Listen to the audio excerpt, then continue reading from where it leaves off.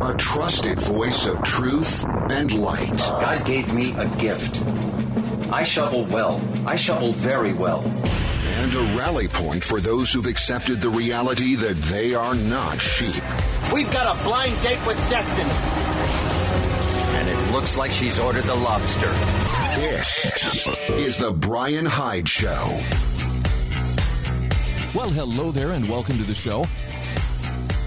If you are looking for a place where you can bask in independent thought, where nobody's going to call you out for failing to march along with the narrative or to chant in unison with the rest of the crowd, this is that place.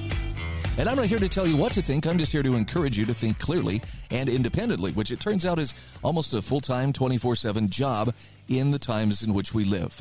Holy cow, the propaganda is thick. It's swirling around us like a blizzard 24/7. So let's do our best to sort out what's going on.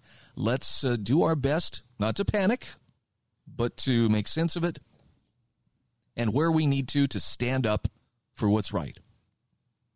I know it's a lofty goal.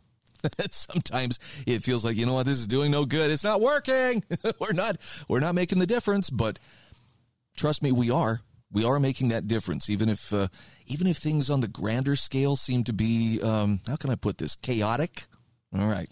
We've got a lot to cover today. I want to mention that we have some great sponsors who make this show possible. They include HSLammo.com, also sewingandquiltingcenter.com, MonticelloCollege.org, LifesavingFood.com, and the Heather Turner team at Patriot Home Mortgage.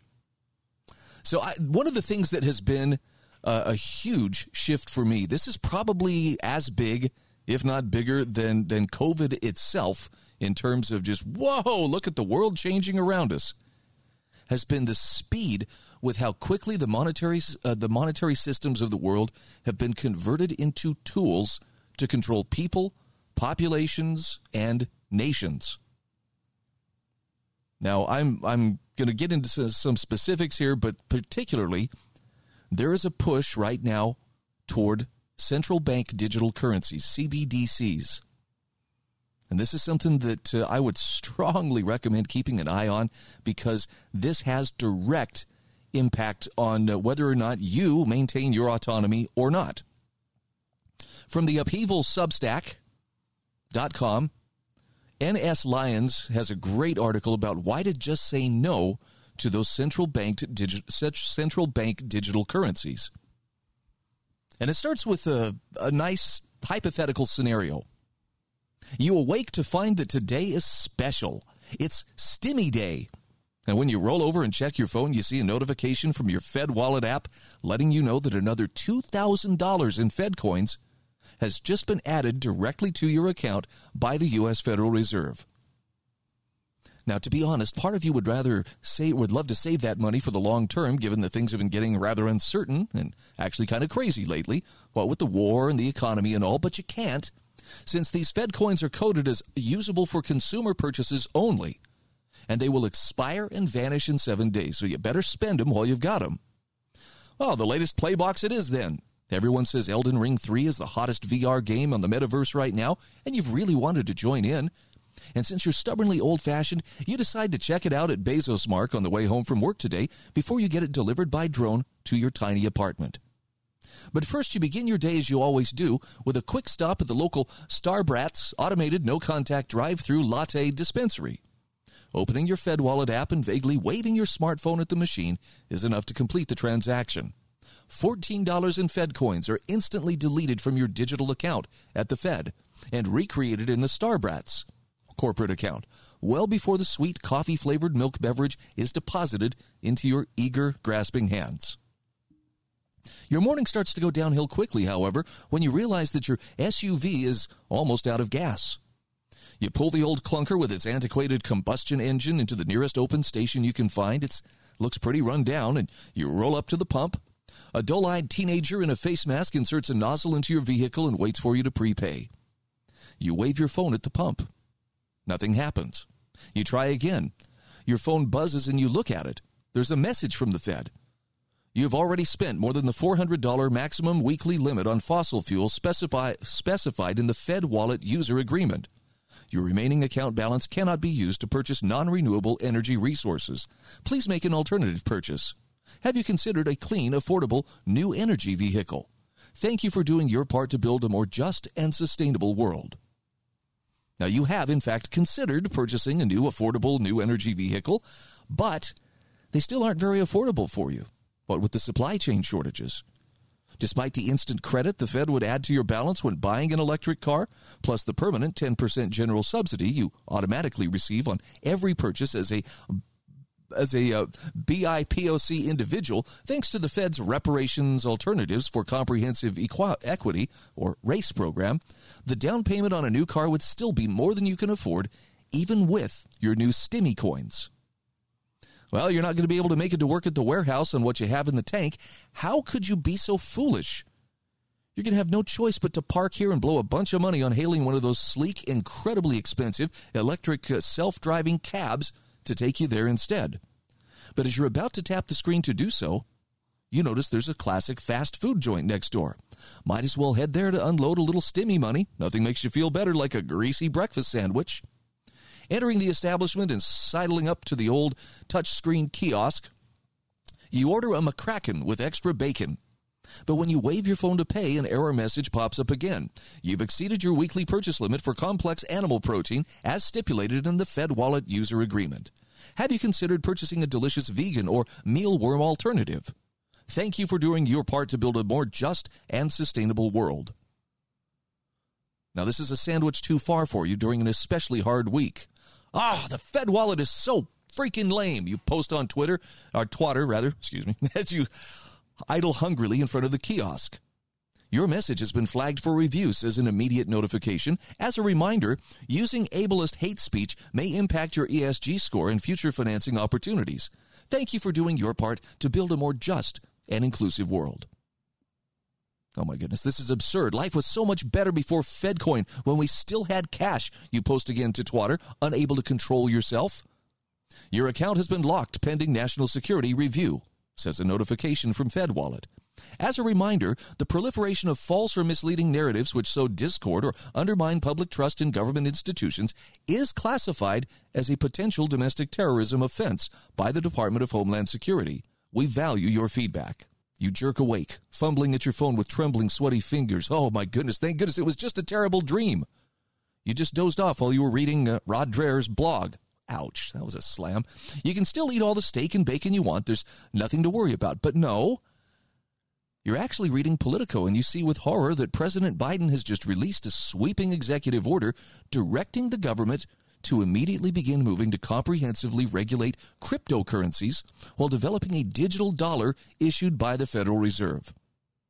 My administration places the highest urgency on research and development efforts into the potential design and deployment options of a United States CBDC, he declares in a line probably narrated in a creepy whisper.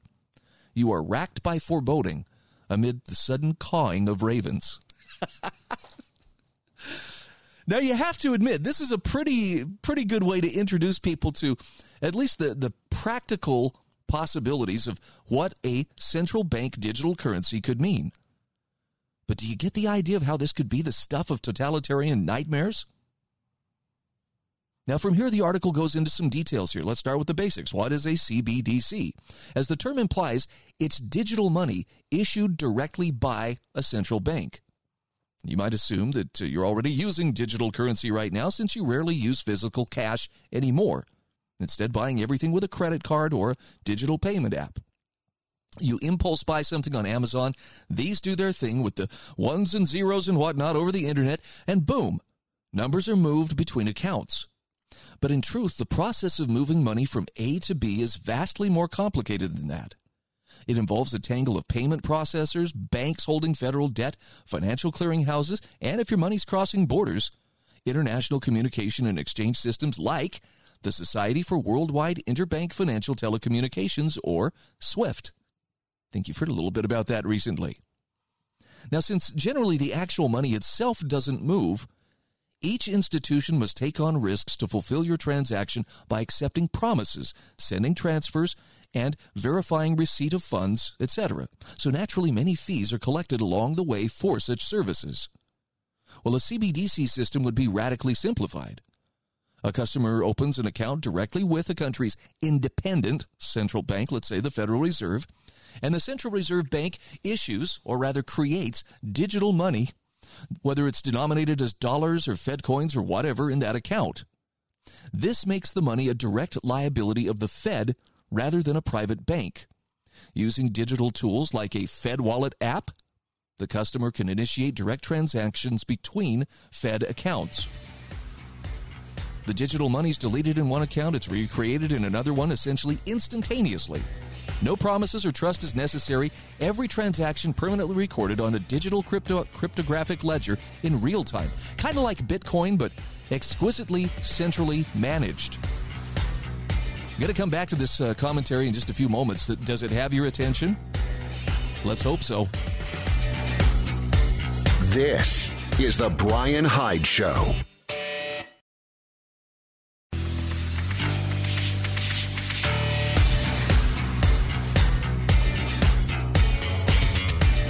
This is the Brian Hyde Show. Hey, welcome back to the show.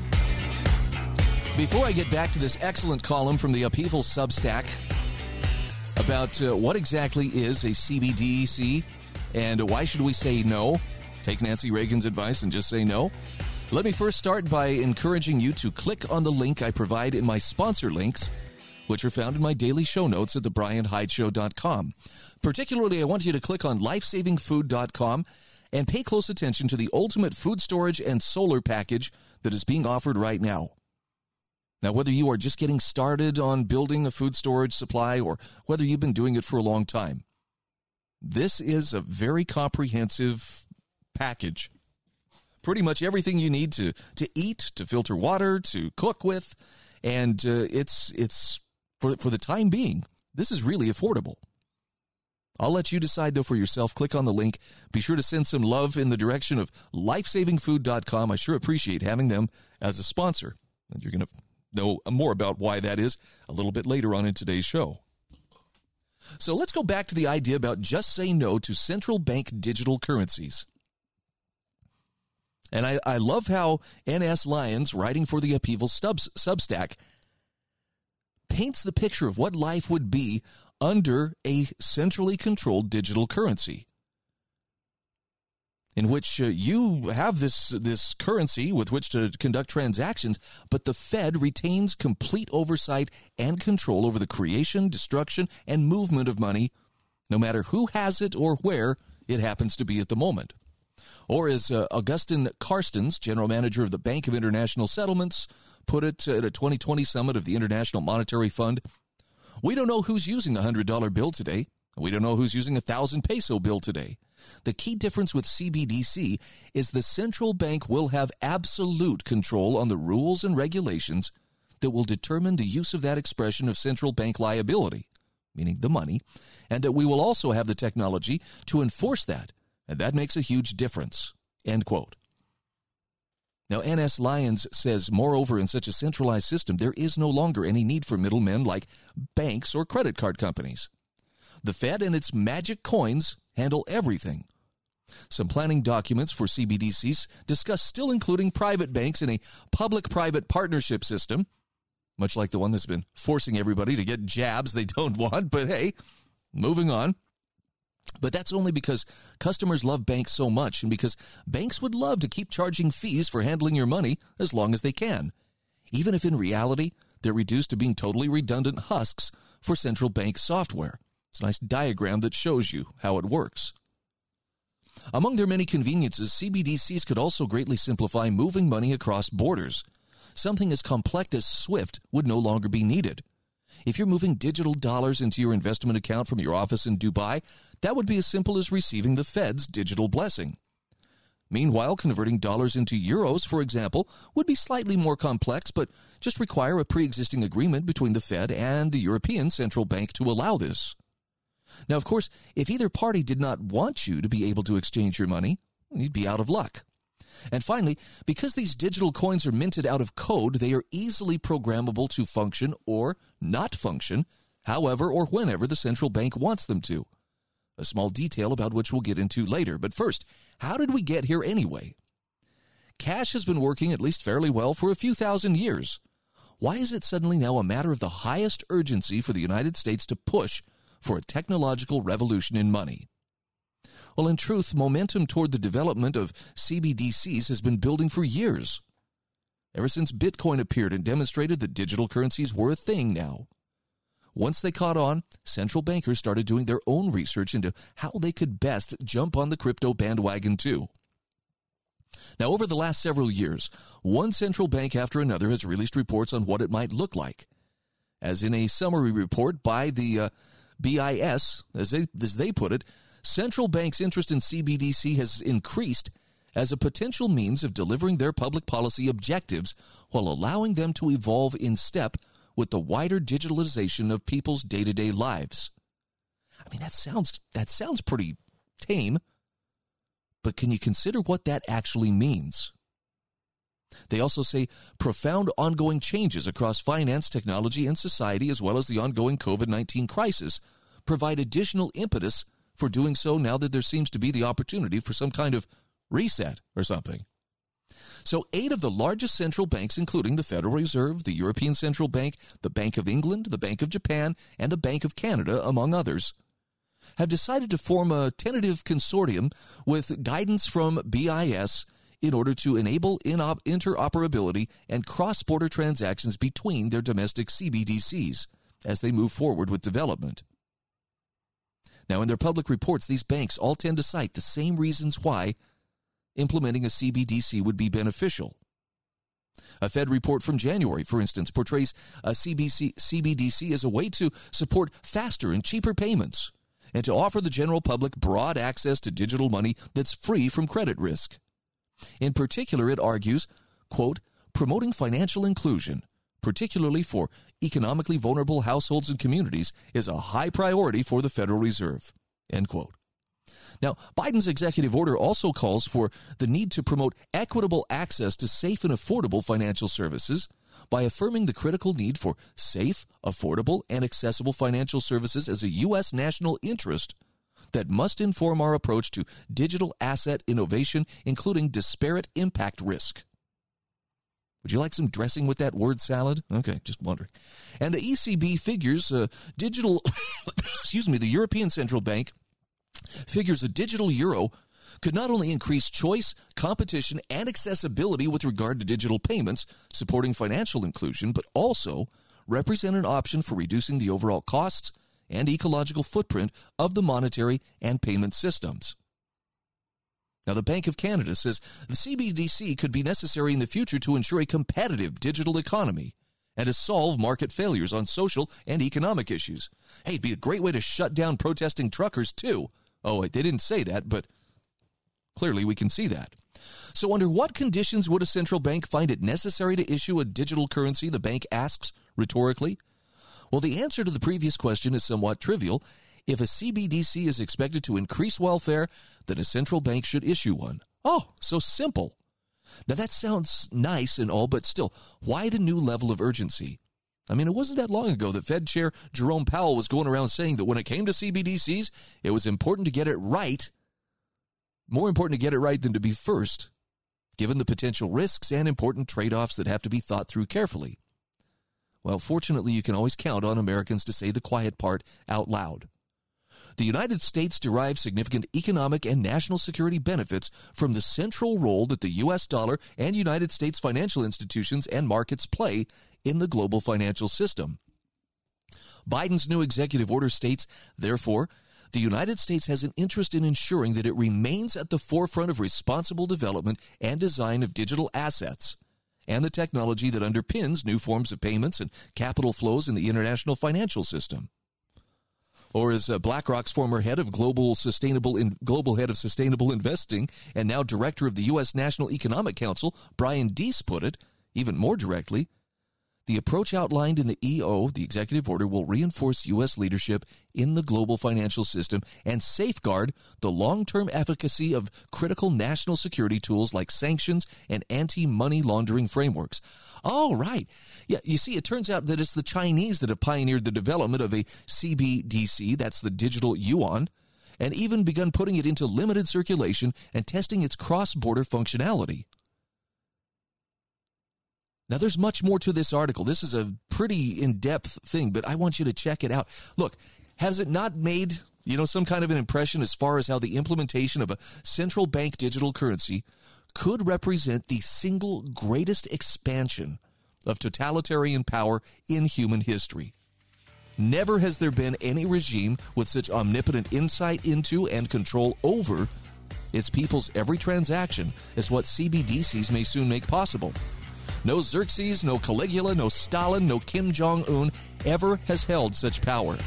And yet this is what will soon be smuggled into use in our societies in the name of convenience, social justice, and patriotism. Maybe this is why we should say no to CBDCs. This is the Brian Hyde Show.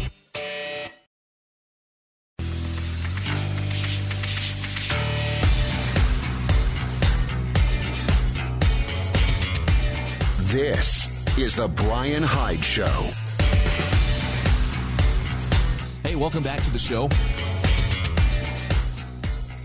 Just taking a moment here to thank the Heather Turner team from Patriot Home Mortgage for being a sponsor of this program. Heather and her team not only have helped to keep me on the airwaves and to keep me out there speaking the truth as best I understand it, but they've also helped an awful lot of people secure loans, whether it's traditional home loans, VA loans, reverse mortgages, or just a refinance on your existing home loan. Yep, they've done a lot. And there's a reason for this. The Heather Turner team at Patriot Home Mortgage brings decades of experience in the lending industry. Heather understands what the lender needs. She understands what the borrowers need. And most importantly, if you need to make that purchase happen quickly, like just, for instance, if there was a really competitive real estate market, this is where Heather's expertise comes through. You can call her at 435-703-4522. You can click the email link I provide in my sponsor links in my show notes. You can stop by 619 South Bluff Street in St. George. And keep in mind that Heather's NMLS ID is 715386, and Patriot Home Mortgage is an equal housing opportunity lender. So I'm not going to spend a lot of time on this next story, but I am going to encourage you, please, check out my show notes so that you can click on this and check it out for yourself. I almost didn't share it because there was just a whiff of sensationalism that I was like, oh, I don't know. This one feels like it might. This feels like it could be just a little bit too over the top. And I don't like to use sensationalism, but there's something that I am seeing coming from a number of different sources. This one just had a little more comprehensive take on it, and that is two things that we will have to get used to, or at least we're going to be learning more about, and that is food scarcity and food inflation. Now, I promise you from the bottom of my heart, I'm not trying to scare you. I'm not trying to create panic. But I'm definitely trying to bring some awareness to a challenge which may be in front of us that we don't have a lot of control over, in that events have set things in motion that are going to play out over the next couple of years. And it's coming. The headline here, this is from Citizen News, actually says, global crop collapse now a certainty. Widespread famine to plague planet Earth from 2022 to 2024. It is set in motion and cannot be stopped. Now, some of the reasons for a coming global shortage of food include floods and droughts causing sharp drops in crop production in China, Russia, and the U.S., among other nations. Economic sanctions against Russia causing a halting of exports for food and fertilizer. War in Ukraine leading to a halting of the 2022 planting season for wheat, corn, soy, and other crops. I'm sure you've been aware of this, but Ukraine really is kind of the bread basket of that region. Also, war in the Black Sea blocking ship movements in the ports, such as Odessa, which normally export crops. The Biden administration's shutting down a fossil fuel operation in the U.S., adding significant costs to fertilizers and agricultural operations. And global fiat money currency printing, fiat currency money printing, making food inflation reach atrocious levels. Now, these are things that are all going on right now. And the thing you got to keep in mind is that when the plants take time to grow, You don't instantly create new crops and, well, there, we'll just put in new ones in the ground and away they go. If they don't get planted or if they get destroyed, there's no instant replacement. And there's seasons that you have to deal with. And so this is, it's not all human caused. Some of it is weather caused. Some of it is, natural. But scarcity means that there's no remaining supply no matter what the cost. And when that comes to food, you're talking about some pretty intense times. Inflation means the food that is available is going to be significantly higher in price. Both of these situations could cause people to panic, which could ultimately lead to widespread civil unrest. Now, I happen to live right in the middle of a very agricultural region, and I love it. Even if occasionally I step out my door and I'm like, whew, okay, the wind is coming from the direction of the dairy about a mile over.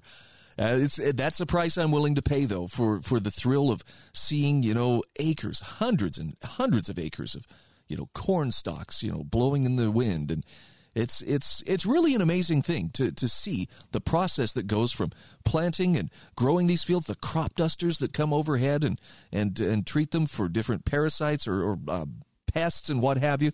It's really something. But when you realize the amount of work that goes into it, when you realize how much does it cost to fill up a tractor or to keep it properly lubricated so it's operating properly. I mean, these are things that can you see where we're starting to hit some sticking points and bottlenecks that maybe this isn't going to be quite as easy as it's been to this point. Even if you have all this farmable land, even if you have the seed, if you don't have fuel and you don't have fertilizer, this is pretty scary. And right now, the article reports farmers are reporting a roughly 300% increase in their cost to produce crops like wheat. And this is due to three primary inputs. One being the cost of fertilizer and seed. Number two, the cost of fuel to power agricultural equipment. And number three, the availability of tractors and other equipment and their parts in order to carry out mechanized agricultural operations. All of these inputs right now are being strained big time due to the conditions mentioned above. And in addition to these factors, fuel costs significantly elevate the transportation expenses once those grains are grown to put them into grain storage or to take them to milling providers. So the rising fuel costs hit the farmers twice. First, for the cost of running their equipment. Secondly, in transporting their crops. And sadly, it looks like diesel fuel is headed towards $6 a gallon, and this is going to put severe upward pressure on food prices across the board. Maybe you already feel a little discomfort as you walk into the grocery store, and you're just kind of looking around going, oh, okay, what's going to be the shock today? What am I going to look at that's going to go, wow, that's gone up a lot? See, for me, it's always bacon. For some reason, that's the one that I'm like, okay, all right, well, maybe we'll go for the turkey bacon. No, I'm not that desperate. But again, my goal here is not to cause you to be fearful, but I think this is, of all the hard facts that we have to face and all the difficult reality that we're all currently trying to deal with today, and there's a lot on our plates, this is a really important one.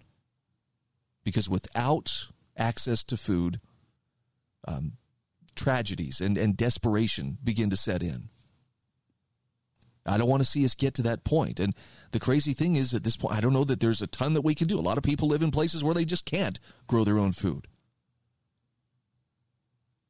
But where you can, you'd be surprised at what you can do with just some determination and a small growing space. I mean, look, worst case scenario.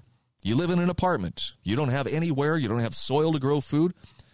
Get yourself a good-sized bucket of sprouts and consider sprouting so you have something green, healthy, living that you can use to augment your food supply. And I'd also encourage you to think of it in terms of not just feeding yourself. I have a dear friend in southern Utah who has been helping people for years, like for almost 12, 13 years now, helping people build greenhouses and learn how to garden year-round. Now, he lives up on the Black Ridge or above the Black Ridge where, There's 4 seasons for sure. And it's the most remarkable thing in the world to walk into one of his grow houses and say, whoa, you got fresh lettuce growing in the middle of January. It's doable, even when the outside conditions are not real hospitable. But someone asked him the other day, hey, what are you trying to do? You trying to feed the whole world? And my friend just kind of chuckled and said, well, he has seen this coming for some time. He has seen the breakdowns in the monetary system, the breakdowns in the food supply, the supply chain itself, and is doing everything he can to help people get on their feet and be able to provide not just for themselves, but also for their neighbors. See, I think this is a really responsible way to do this, because then it's not just, that Ayn Rand, you're on your own, good luck kind of attitude. So I'll encourage you, please click on the article that I link in the show notes today. Global crop collapse is now a certainty. And, I'm not going to say anything is absolutely a certainty, because I believe with God all things are possible. I also believe, though, that we may have reached a point where, how can I put this nicely? To be humbled enough to recognize who is really in charge, it may take something very serious to get people to realize that we're not all that and a bag of chips. The key is do what you can to better your position. Be aware of what's going on. I just bought garden tools yesterday for the first time in a long time. I'm going to get my hands dirty. Maybe you should consider doing the same. This is the Brian Hyde Show.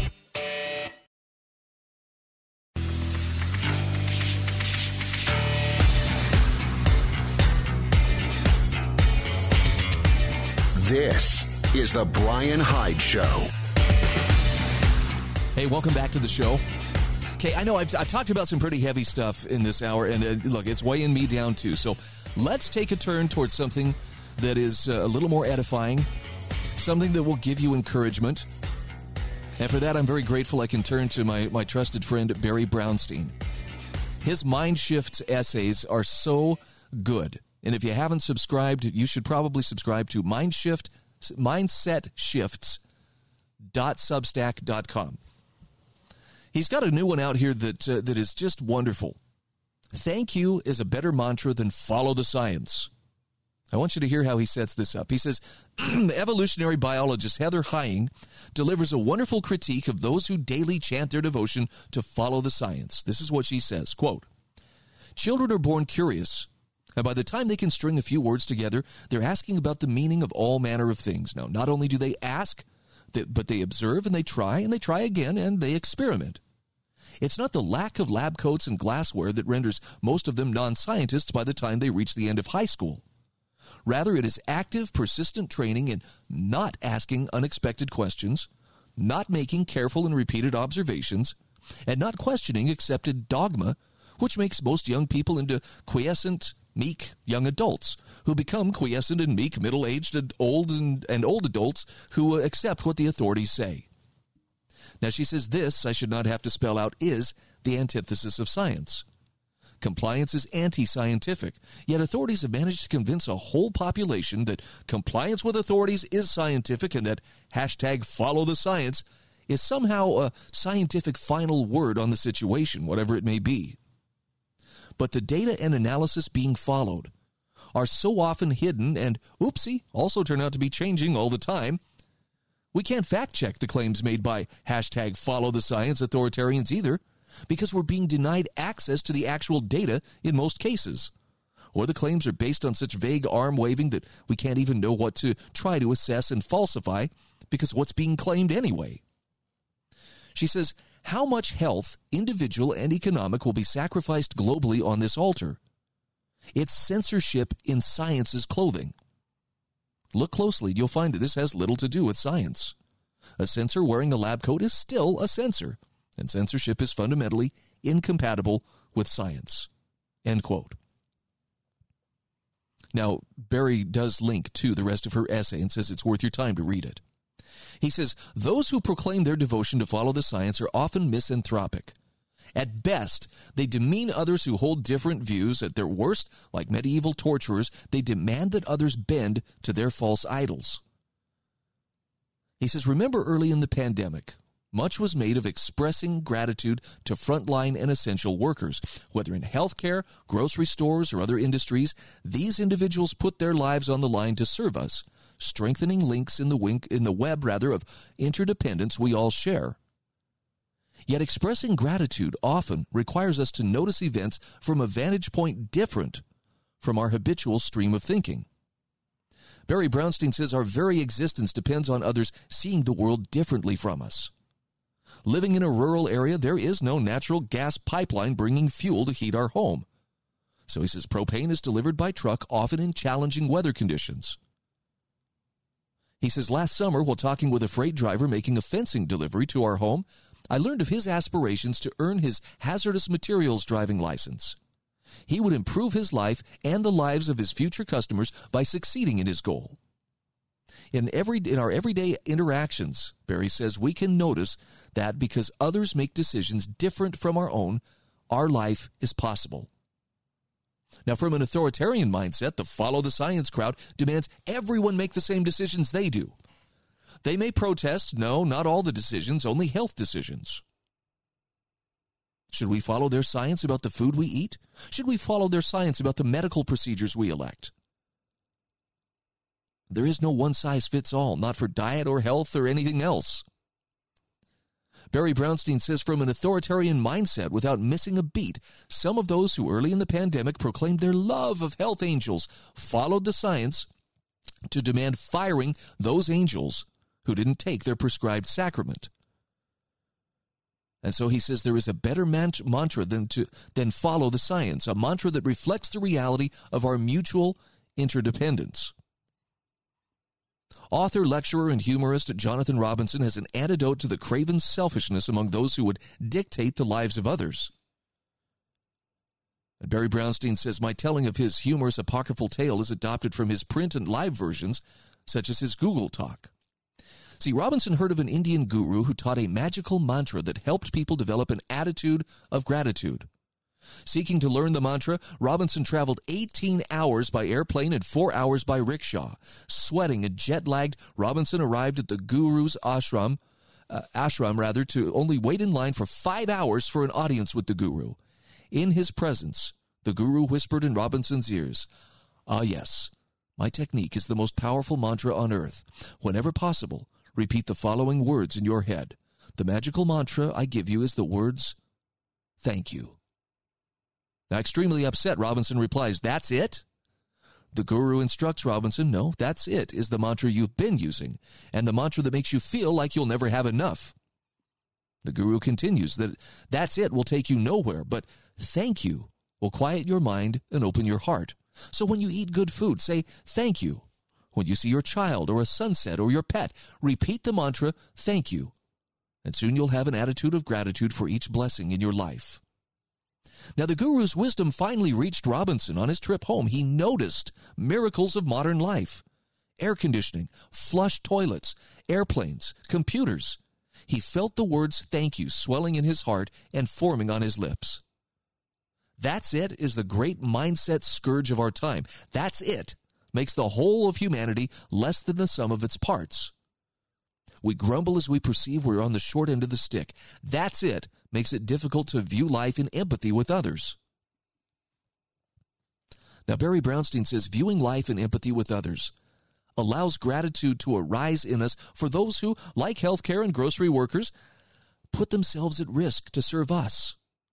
A teacher viewing life with empathy sees the education and mental health needs of children. Gratitude for the opportunity to teach diminishes demands to be sheltered. Each of us can see our place in life as service to others, even as others serve us. He says gratitude does not depend upon circumstances. Gratitude is a function of our state of mind. We are doomed without others making a myriad of decisions different from our own. Mutual interdependence is a fundamental truth of life. And so he counsels, say thank you to those who do not follow the science. Their decisions help science advance. Our mind will calm and our heart will open with a mindset of gratitude for others who make decisions different from our own. In a mindset of gratitude, we make better decisions as we take our place in the web of interdependence. Now, I was really happy as I was reading this to realize, you know what? I've been following this advice for some time, not knowing that I was doing it, but just hear me out on this. Nothing has deepened my appreciation for life and even for the various circumstances I find myself in, not all of which are happy and, things I would choose to be a part of. It's like, oh, great. Another challenge.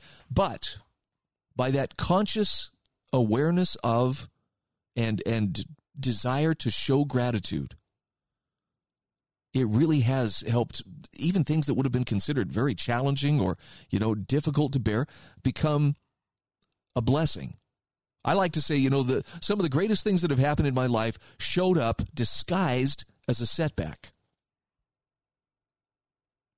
But by learning to consciously look for those opportunities to recognize and appreciate and to feel gratitude,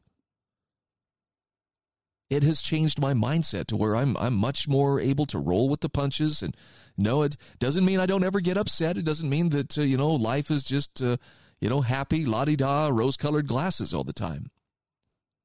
It just helps me maintain, though, perspective and context to where I can realize if I'm going through a tough time, and sometimes I do, I can recognize it's a season. This is a temporary place that I'm passing through. And most importantly, you learn to appreciate the people around you who seem to, do I dare say, magically appear at just the right moment to give you some encouragement or to strengthen you in some way.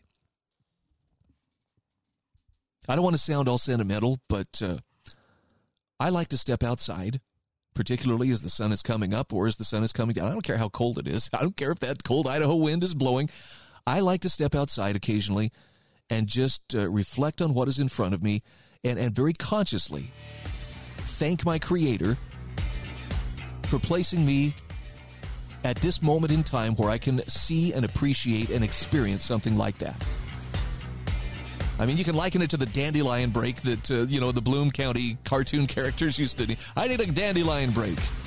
I think we all need a gratitude break, and I promise you, if you put this to the test, you'll find it works exactly as advertised. This is the Brian Hyde Show.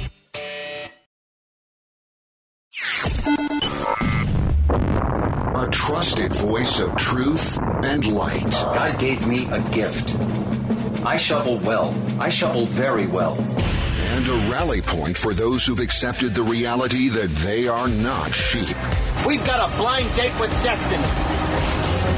And it looks like she's ordered the lobster. This is the Brian Hyde Show. Well, hello there, and welcome to the show. So glad you could join me today. I know you're here because you wanted to get a feel for what's going on in the world. And I'm gonna try to give you the best information that I can find, but I'm also going to try to walk that delicate balance between, giving you the truth straight up, no sugarcoating, without either scaring or otherwise angering or inflaming you.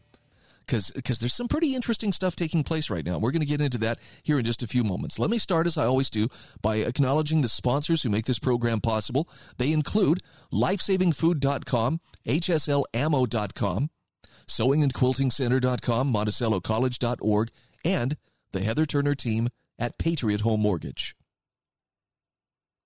So let's talk a little bit about this strong sense that the U.S. and Russia are already at war with each other. Tucker Carlson, whatever you may think of him, that dude has got a backbone of steel because he is challenging the narrative in ways that very few others in mass media are doing. And this is something he said the other day. Hey, that Russia and the U.S. are already at war with each other. It's taking a different form than they're actively shooting their missiles at one another or, trying to blow each other to kingdom come. But it's an economic war that is shaping up right under our noses. And we need to understand why that's happening and what it looks like. Michael Snyder says the economic war between the U.S. and Russia just shifted into overdrive. He says economic conflicts have a way of becoming shooting wars, so we should all be deeply alarmed by what we're witnessing. With each passing day, authorities in the U.S. and authorities in Russia are imposing even more measures which are intended to punish the other side economically. Now, thankfully, our militaries are not shooting at one another yet, but an economic war has already started, and it just shifted into overdrive. Tuesday, Joe Biden announced that his administration has decided to ban all imports of Russian oil and natural gas. Today, I'm announcing the United States is targeting the main artery of Russia's economy. We're banning all imports of Russian oil and gas and energy, Biden said at the White House. That means Russian oil will no longer be acceptable at U.S. ports, and the American people will deal another powerful blow to Putin's war machine. Now, about the same time, the government in the UK announced that it will be banning Russian oil. Here's a quote from the news article. The UK government will ban all imports of Russian oil, its latest sanctions move against Vladimir Putin's administration over the war in Ukraine. The measure taken in concert with the U.S. will be phased in over the rest of 2022, Business Secretary Kwasi Kwarteng said. The ban applies to refined products such as diesel, which the UK relies on Russia for about a third of its imports. It won't apply to natural gas. Now, Michael Snyder says, will these moves hurt the Russians? And the answer is yes, to a certain extent. The rest of Europe has not joined the U.S. and the UK in this boycott yet, and Russia will always be able to sell massive quantities of oil and natural gas to China. Now, in response to this latest move, Vladimir Putin signed an order which will ban the export of certain raw materials. Here's an excerpt from the article that he links to. Within hours of Joe Biden announcing a far-reaching ban on all U.S. imports of Russian oil, while warning Americans that gas prices are about to go up further, Vladimir Putin is reported to have signed his own countermeasure decree. Russia's RIA news agency is reporting that the new decree blocks all exports and raw materials from Russia of certain materials, with state media reports noting the specific list will be made public in 2 days. Now, Michael Snyder says we're going to have to wait and see exactly what's on that list, but he says, I have a feeling that it will definitely include nickel. Why? Well, on Tuesday, the trading of nickel was suspended after it suddenly more than doubled in price. The London Metal Exchange on Tuesday suspended the trading of nickel after prices more than doubled to surpass $100,000 per metric ton. The London Metal Exchange said in a statement that trading will be suspended for at least the remainder of the day. Now, a global shortage of nickel is going to severely hurt industries all over the planet. You know, it's a very key component of batteries. Perhaps kind of like the ones you might find in your electric car. I don't know. It's just something to think about. And, of course, Russia could decide to cut off all oil and natural gas exports to the Western world as well. Now, if that happens, natural gas prices in Europe would soar to catastrophic levels, and the Russians are warning that eventually we could see the price of oil reach $300 per barrel. Russia has threatened to close a major gas pipeline to Germany and warned of $300 oil prices if the West goes ahead with a ban of its energy exports. It is absolutely clear that a rejection of Russian oil would lead to catastrophic consequences for the global market, Russian Deputy Prime Minister Alexander Novak said Monday in an address on state television. The surge in prices would be unpredictable. It would be $300 per barrel, if not more. Now, Michael Snyder says, unfortunately, we're not talking about a short-term crisis. He says Western powers are never going to forgive Russia, and Russia is never going to forgive the Western powers. So a lot of the moves that are being implemented now are likely to be permanent, and that is truly a nightmare scenario. Right now, many Americans are complaining about the rising price of gasoline. In fact, on Tuesday, it hit another brand new record high. After rising dramatically following Russia's invasion of Ukraine, the price of gas has reached a new record, topping an all-time high that stood for nearly 14 years. As of Tuesday morning, the average national price for a gallon of regular gasoline touched $4.17, according to AAA, the highest price ever, not accounting for inflation. That was up from $4.07 on Monday and from $3.61 a week earlier. By the way, it's even higher now. I think we're looking at about roughly almost $4.50 a gallon now. And this is just the beginning. Now, not too long from now, $4.17 for a gallon of gasoline is going to look like a rip-roaring bargain, says Michael Snyder. Needless to say, higher gasoline prices are going to be very painful for average American families that are just trying to survive from month to month. According to Yardeni Research, the average household will spend an additional $2,000 per year in gasoline on top of an extra $1,000 in food expenses in 2022. Ouch. You got an extra $3,000 lying around? Because, get ready to pony up. By the way, speaking of food, he says the war in Ukraine has absolutely paralyzed shipping in the Black Sea and has essentially resulted in a shutdown of the world's second largest grain exporting region. From the article he links to, the war in Ukraine has severely hobbled shipping in the Black Sea with broad consequences for international transport and global supply chains. Dozens of cargo ships are stranded at the Ukrainian port of Mykolaiv, according to shipping trackers. An estimated 3,500 sailors have been stuck on some 200 ships at Ukrainian ports. That according to London-based shipping tracker Windward Limited. More ships are stranded around the globe than at any point since World War II, maritime historians said. The result is a shutdown of the world's second largest grain exporting region. Ukraine accounts for 16% of global corn exports, and together with Russia, 30% of wheat exports. Now, Michael Snyder says, look, as I've explained to my readers many times, we struggle to feed the entire planet, even in the best of years. And this is definitely not going to be one of the best of years. Global hunger was spreading rapidly before we got to 2022. Time magazine's reporting the price of wheat has risen by a whopping 70% over the past few months. What we are witnessing, he says, will have a devastating impact all over the planet. For example, Egypt imports more wheat than anyone else in the world, and they normally get almost all of it from Russia and Ukraine. So what's Egypt going to do now?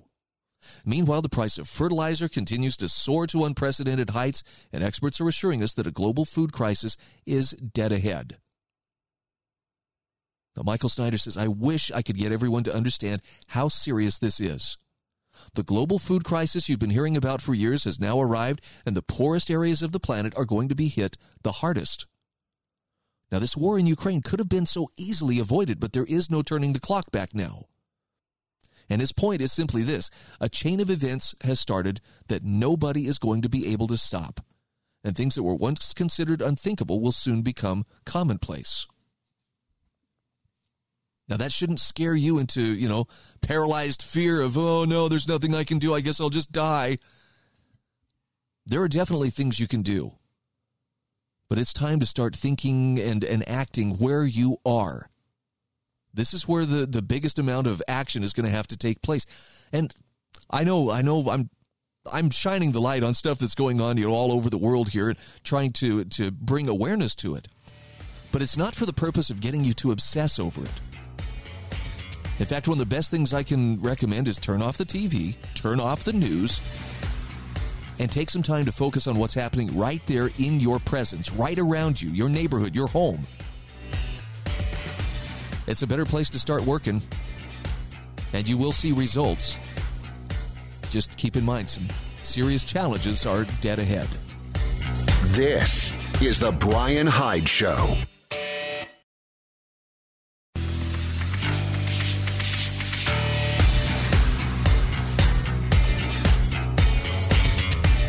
This is the Brian Hyde Show. Hey, welcome back to the show.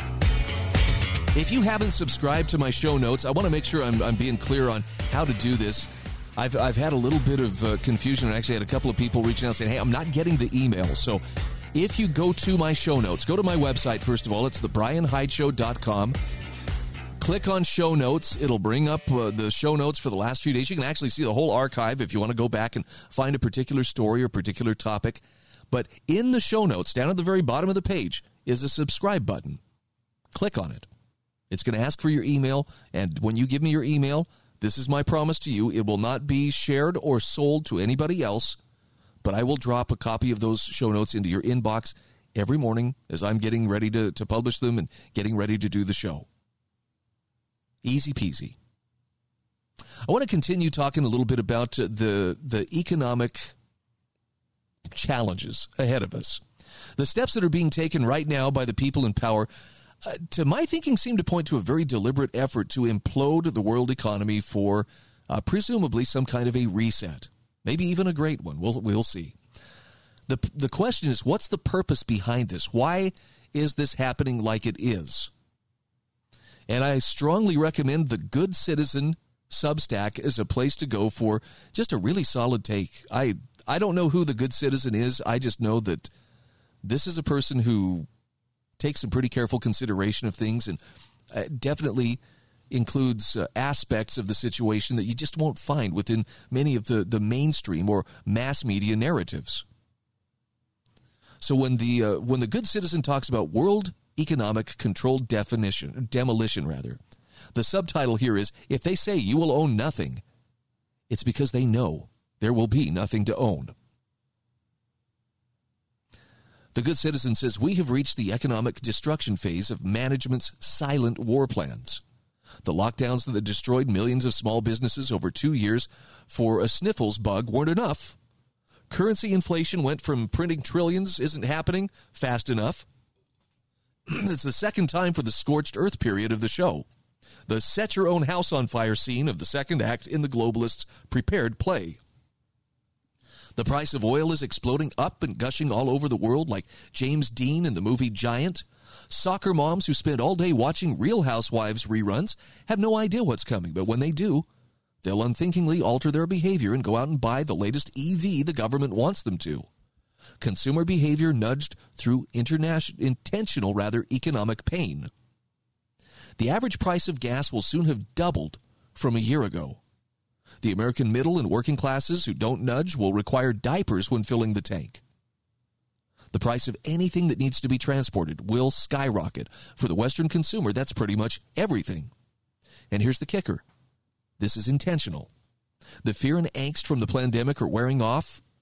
The plebes had a brief taste of normalcy with masks, child abuse at schools. New normalcy with masks, child abuse at schools, job losses, and myocarditis management pills.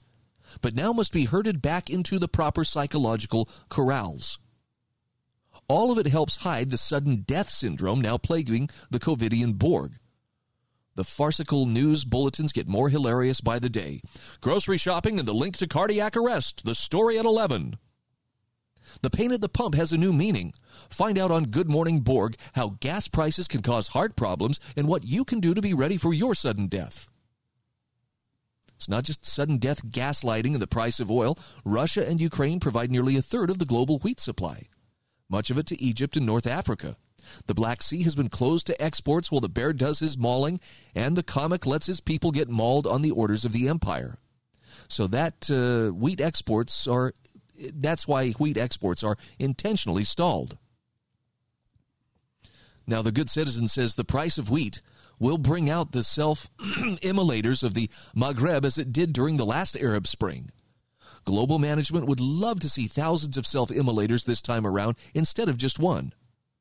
Will they be able to afford gasoline to pour over themselves if they can't afford the wheat? Perhaps they can just use their credit cards to stick it to the bankers before they go. Now, you may think that's kind of dark there, Bri. Why are you sharing this with us? I'm just offering this as another bit of evidence that what we see playing out before us isn't just a series of unfortunate events that somehow have escaped, the control of the people who are in power.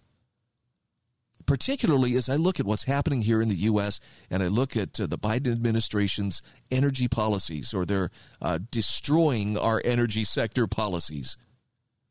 It just has a very deliberate feel to it. And of course, the media, if there was ever a time where media was to be a watchdog and to warn people, hey, this doesn't look right, AKA Watergate, this would be it. But instead they gaslight us. And they tell us, no, this is all fine. It's all fine. Look, the president says it's great. For that matter, we're all blaming Russia right now for these high gas prices. The media and the political administrators are blaming Russia I mean, for crying out loud, the sanctions are how old? Tuesday, 3 days old? Wow. Isn't it strange that our gas prices started going through the moon last month before those sanctions ever kicked in? I don't know how they believe us or how they expect us to believe them when they feed us this kind of garbage. But there's something very deliberate about, making us economically incapable of taking care of ourselves, of defending ourselves. And I don't know, as I mentioned in the other hour of the show, there seems to be a very strong push to get us away from cash and away even maybe from the dollar, and to get us on some kind of central bank digital currency that essentially amounts to a type of universal basic income. And while that sounds good, like, well, really, then I don't have to worry about it. I just know that I have the money to take care of my needs. Yeah, the problem is you will have the money under UBI to take care of your needs according to whomever is in power at that time. If you're not supposed to be subscribing to a particular, music service or podcast for that matter, I mean, if it's a subscription, they say no. No, your money doesn't work for that. Well, I needed to buy some, gun cleaning supplies. Oh, no, we don't allow that. Ammo? You think ammo's still available? I'm sorry. It's hard not to get carried away here, but the idea is that the system is being collapsed in order to bring everybody under control of whatever is to come next. I don't know what the alternative is. But I know that there are people who are working very hard on building parallel economies. And to my thinking, this is probably where our efforts are best, spent, is not so much learning how to work through and navigate the system to our advantage of whatever's being imposed on us, but simply figuring out the best way and the best timing to step out of that system and to be as independent and self-reliant as possible. I mean, right now, the gas prices are being trumpeted by the current administration as a way to make this transition into clean energy, as if everybody, as if everybody can just plunk down $50,000 for an EV, and the electricity somehow is going to be much more affordable, and everybody can afford that, and you don't have to worry about it. No. I think the internal combustion engine still has its place, and we could have energy independence. We have resources available to us. But for some reason, they're all locked up. They're all absolutely put out of reach. And the bigger question is, why? What's the reasoning behind it? By the way, if you haven't checked out Glenn Beck's book, The Great Reset, I am getting more people are recommending this to me. And I have not read it myself. I'm just saying that the kind of people who are recommending it to me, these are some of the more serious thinkers. And whatever you may think of Brother Beck, I think it might be worth your time to take a closer look and see. He's been very good at connecting the dots on some other things. So I guess I'm going to have to get my hands on a copy of it. But something's afoot. But that doesn't mean you have to play along with it. This is the Brian Hyde Show.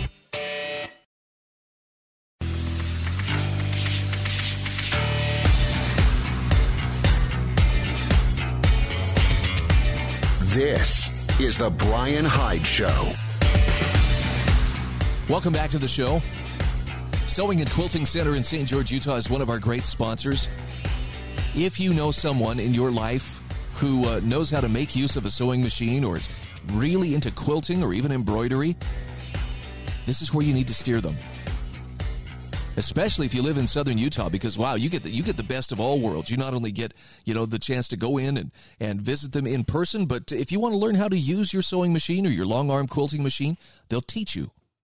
They service what they sell. Even if you didn't buy your sewing machine from them, but it needs service, they'll take care of you. They have all the thread, they have the fabric, they have everything you need to make the most of your sewing, quilting, embroidery, etc. That's sewingandquiltingcenter.com. Even if you just drop them a quick message and say, thanks for sponsoring this program, let them know that their message is reaching your ears.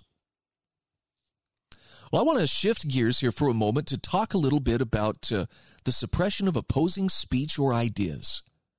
And there's a lot of that going on a number of different levels, people being deplatformed. And the crazy thing about it to me is people are being deplatformed for stating things that later turn out to be absolutely true.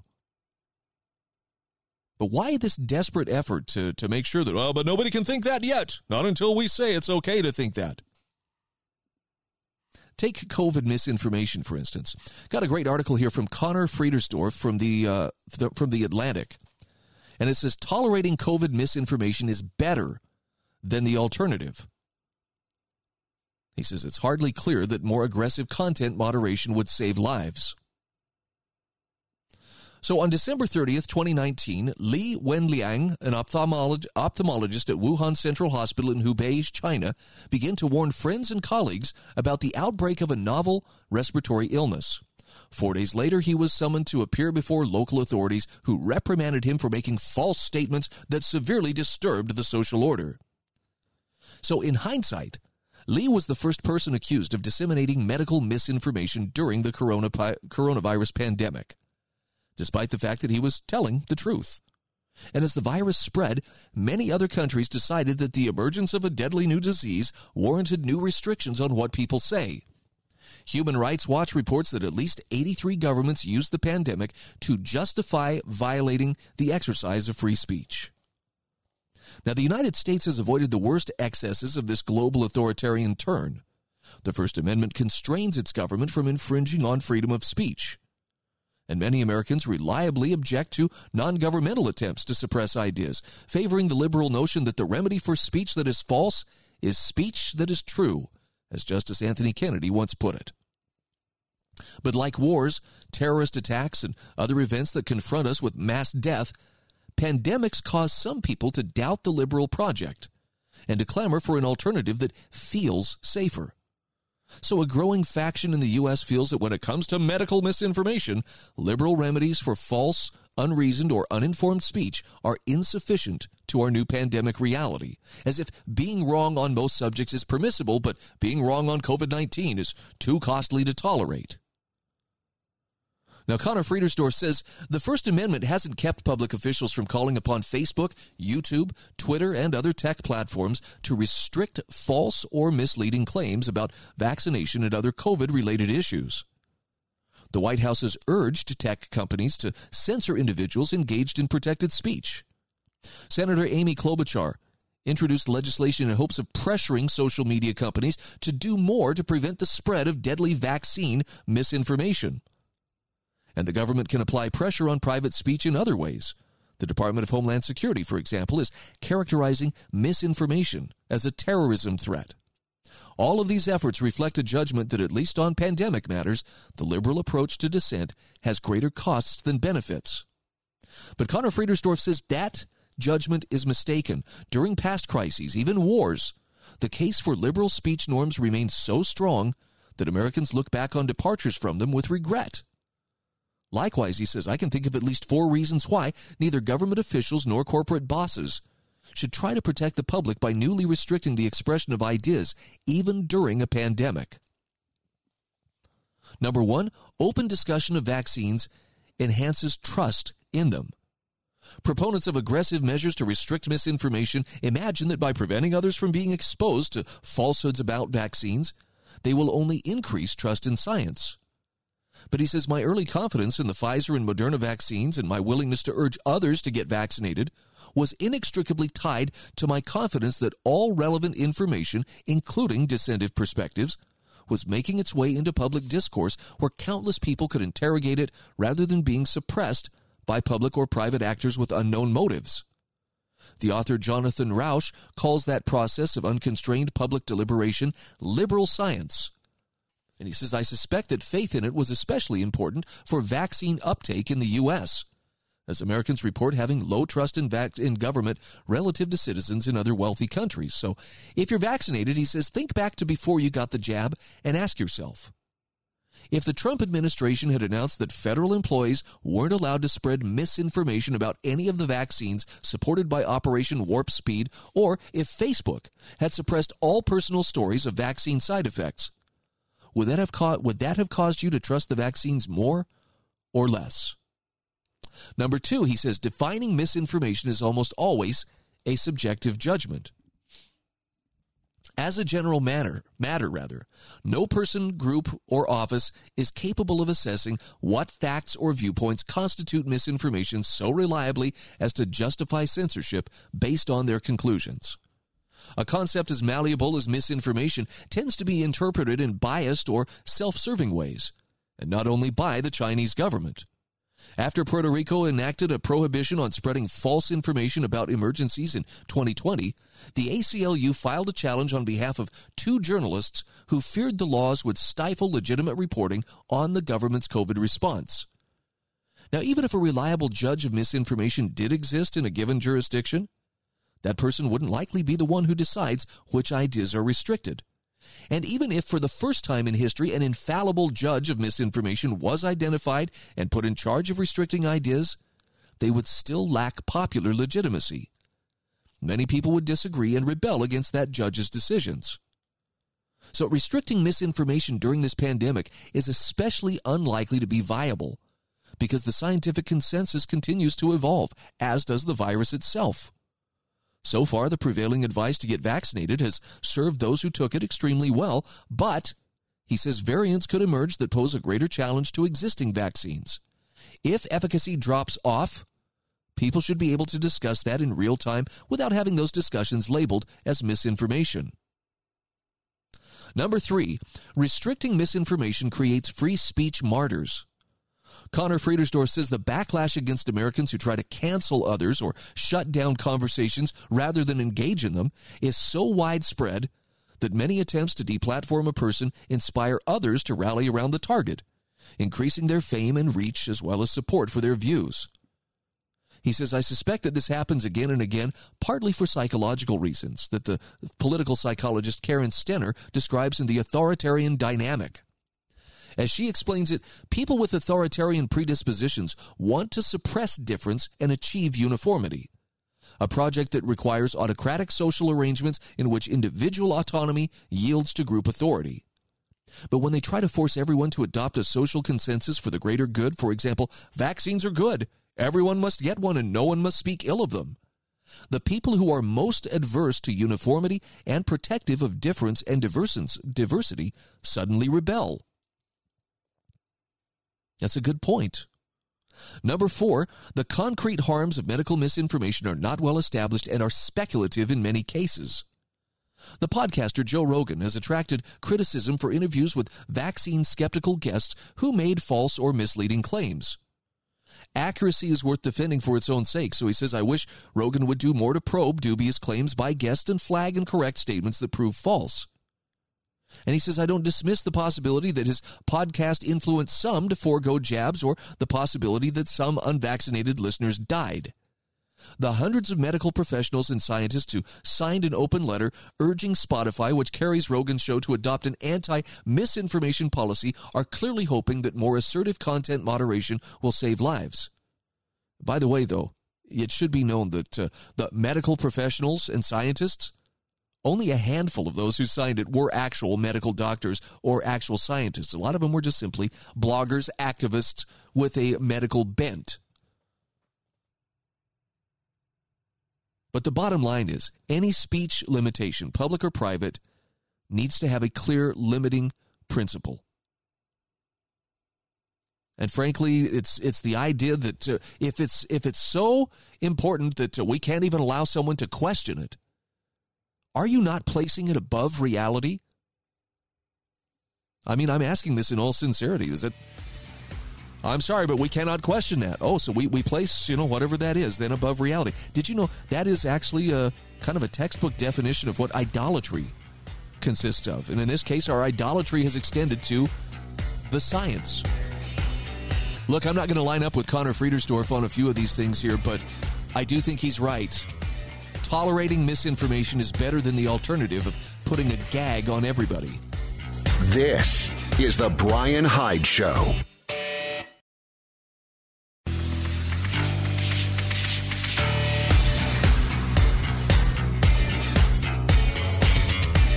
This is The Brian Hyde Show. All right, welcome back to the show. Hey, before I move forward, I got one thing I want to just suggest for you. I saw this meme earlier today, and this may seem really trite to some people, but I think there's something here that bears mentioning. Hang on just a sec. I want to make sure I'm quoting this correctly.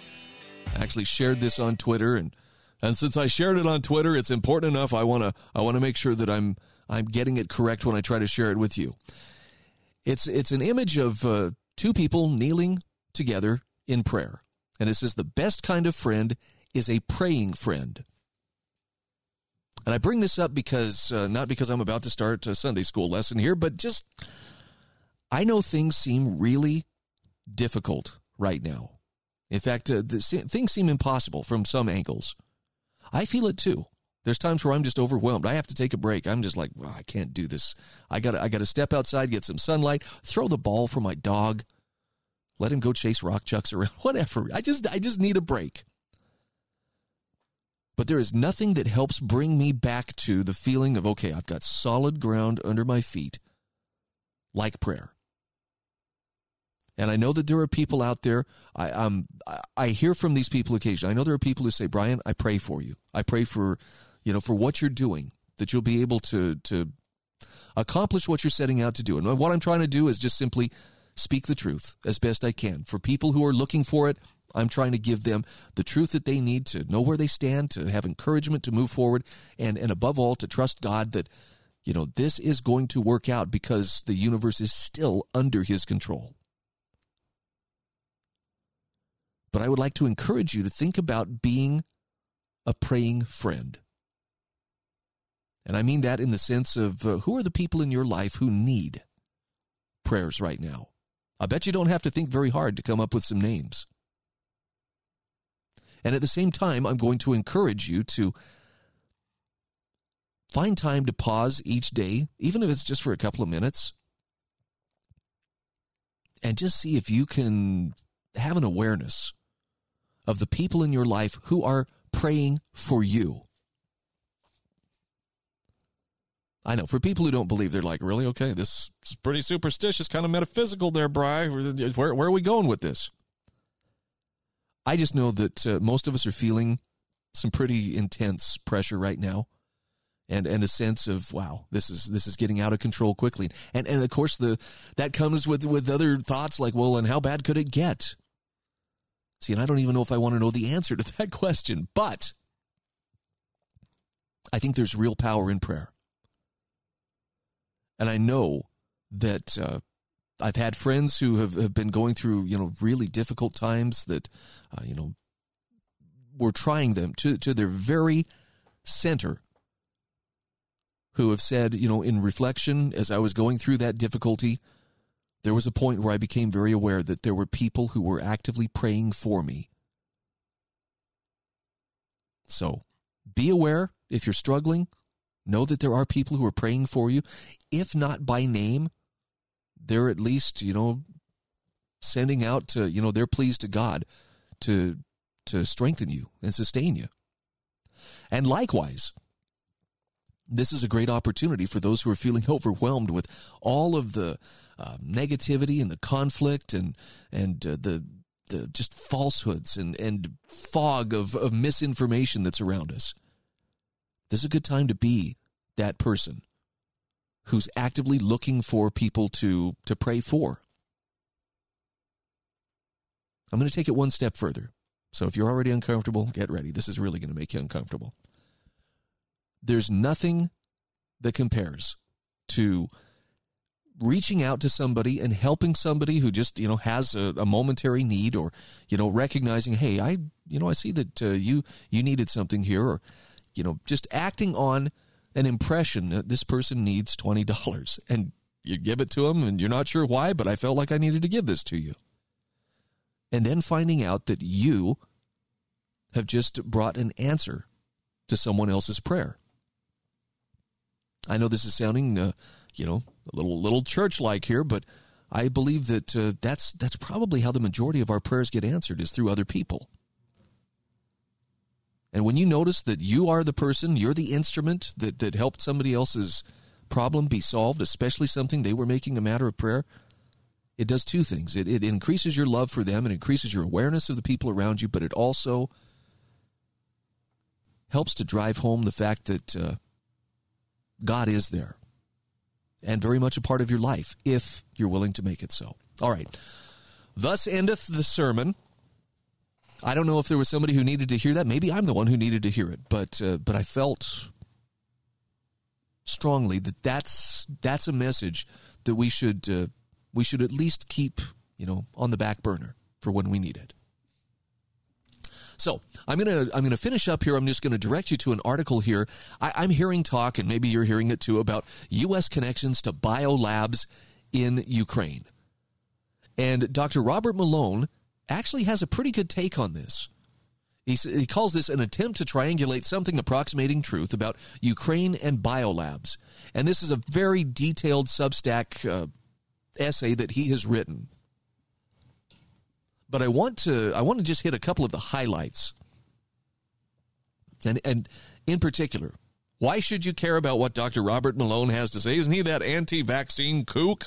Oh, yes, the one who actually helped to pioneer the development of mRNA vaccines. Yes, that's him, the kook, the one who knows nothing about this. Now, here are his bona fides. He says, in addition to being a physician, vaccinologist, virologist, molecular biologist, person who made discoveries as a young man, yielding 9 domestic patents which disclose the ideas and reduction to practice of using mRNA as a drug, including for vaccination purposes and all that, he also has worked in biodefense and medical countermeasure development for decades now. And that includes close cooperation through multiple infectious disease outbreaks with scientists at the USAMRIID and the Defense Threat Reduction Agency. So he says, I know these people, I know how they think, I know what they're concerned with and what they do, and his comments reflect only his own opinion and in no way represent any official positions of the Department of Defense, DTRA, or U.S. government. So with that disclaimer out, he offers a few thoughts on what to think about this claim of biolabs in Ukraine. And he actually says, let's start with the facts as I believe them to be to the best of my ability, so help me God. And he lists off, I'm guessing, is it 5, 6, 7? Yeah, he's got a bunch of different facts that are listed out here. I'm not going to have time to go into them in detail here. But suffice it to say, these things are footnoted, they are backed up, and here's the conclusion that he comes to. He says, in my opinion, the partnership between the Department of Defense, DTRA, as historically structured, and the current government of Ukraine, which has functionally become a client state of the U.S., was ill-advised. And what that means is, yes, there was, and potentially still is, U.S. involvement with biolabs in Ukraine.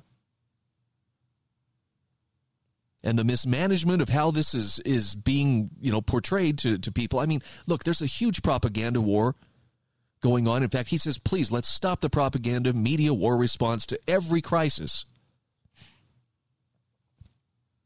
But it appears that there is substance to the idea that, the U.S. has been involved, and, the idea that, we need to take great care here and make sure that, these Soviet era labs, didn't fall into the wrong hands. Well, how many years has it been since the Soviet Union fell?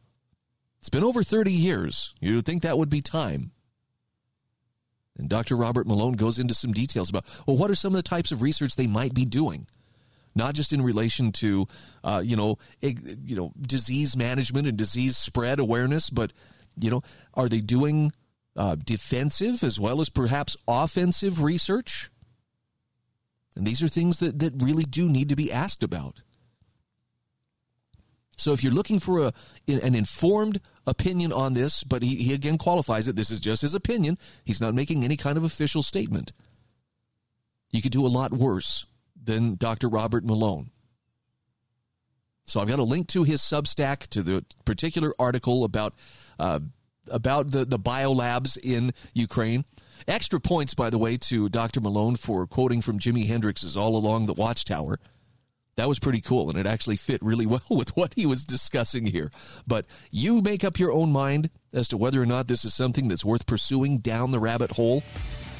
All I know is most of the news media sources, certainly nearly all the government agencies that are telling us what to think about the conflict in Ukraine, are as full of it as a Christmas goose. So, don't buy into their groupthink. Maintain your autonomy, and be willing to do your own homework. I guess that pretty well covers it. This is The Brian Hyde Show.